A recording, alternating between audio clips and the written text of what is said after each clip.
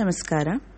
ಬೆಟಗೇರಿ ಕೃಷ್ಣಶರ್ಮ ಇವರು ರಾಷ್ಟ್ರಪ್ರೇಮ, ದೇಶಭಕ್ತಿ, ಕನ್ನಡಾಭಿಮಾನ, ಗಂಡು ಹೆಣ್ಣಿನ ಪ್ರೇಮ, ದಾಂಪತ್ಯ, ಪ್ರಕೃತಿ, ದೈವ, ಸ್ವಾತಂತ್ರ್ಯ ಮುಂತಾದ ವಸ್ತುಗಳು ಭಾವೋದ್ವೇಗಕ್ಕೆ ಒಳಗಾಗದಂತೆ ಅಭಿವ್ಯಕ್ತಿಸಿದ ಆನಂದಕಂದರು ಸಂಯಮಶೀಲ ಭಾವಕವಿ. ಈ ಮೂಲಕ ಮನುಷ್ಯನ ಎಲ್ಲ ಬಗೆಯ ಸಂವೇದನೆಗಳನ್ನು ಅವರ ಕಾವ್ಯವಸ್ತು ಆಗಿಸಿಕೊಂಡಿರುವುದು ಅವರ ವಿಶೇಷತೆ. ಮೂಲತಃ ಜನಪದ ಪ್ರಜ್ಞೆಯುಳ್ಳ ಆನಂದಕಂದರು ಶಿಷ್ಟ ಮತ್ತು ಜಾನಪದವನ್ನು ಏಕೃತಗೊಳಿಸಿ ಕಾವ್ಯ ಕೃಷಿಗೈದಿದ್ದಾರೆ.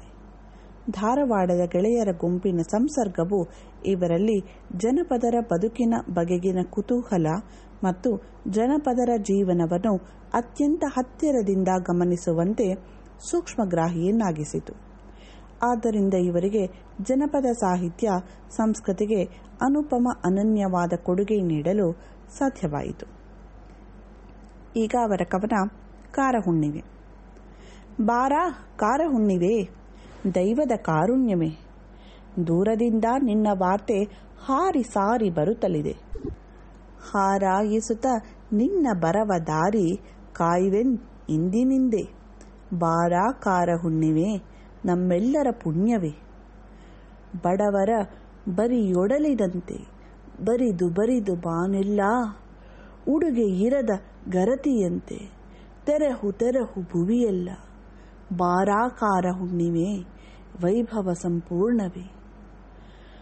ಸೊಗೆ ನವಿಲು ವೈಶಾಖದ ಬೇಗೆಗಳುಕಿ ಮಿಡುಕುತ್ತಿವೆ.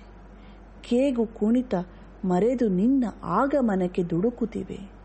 ಬಾರಾಕಾರ ಹುಣ್ಣಿಮೆ, ರಸಜನ ಸನ್ಮಾನ್ಯವೇ. ರವಿ ಬೆಳಗಿದ ಬಂದಿತೇನು, ಶಶಿ ತೊಳಗಿದ ಸಂದಿತೇನು.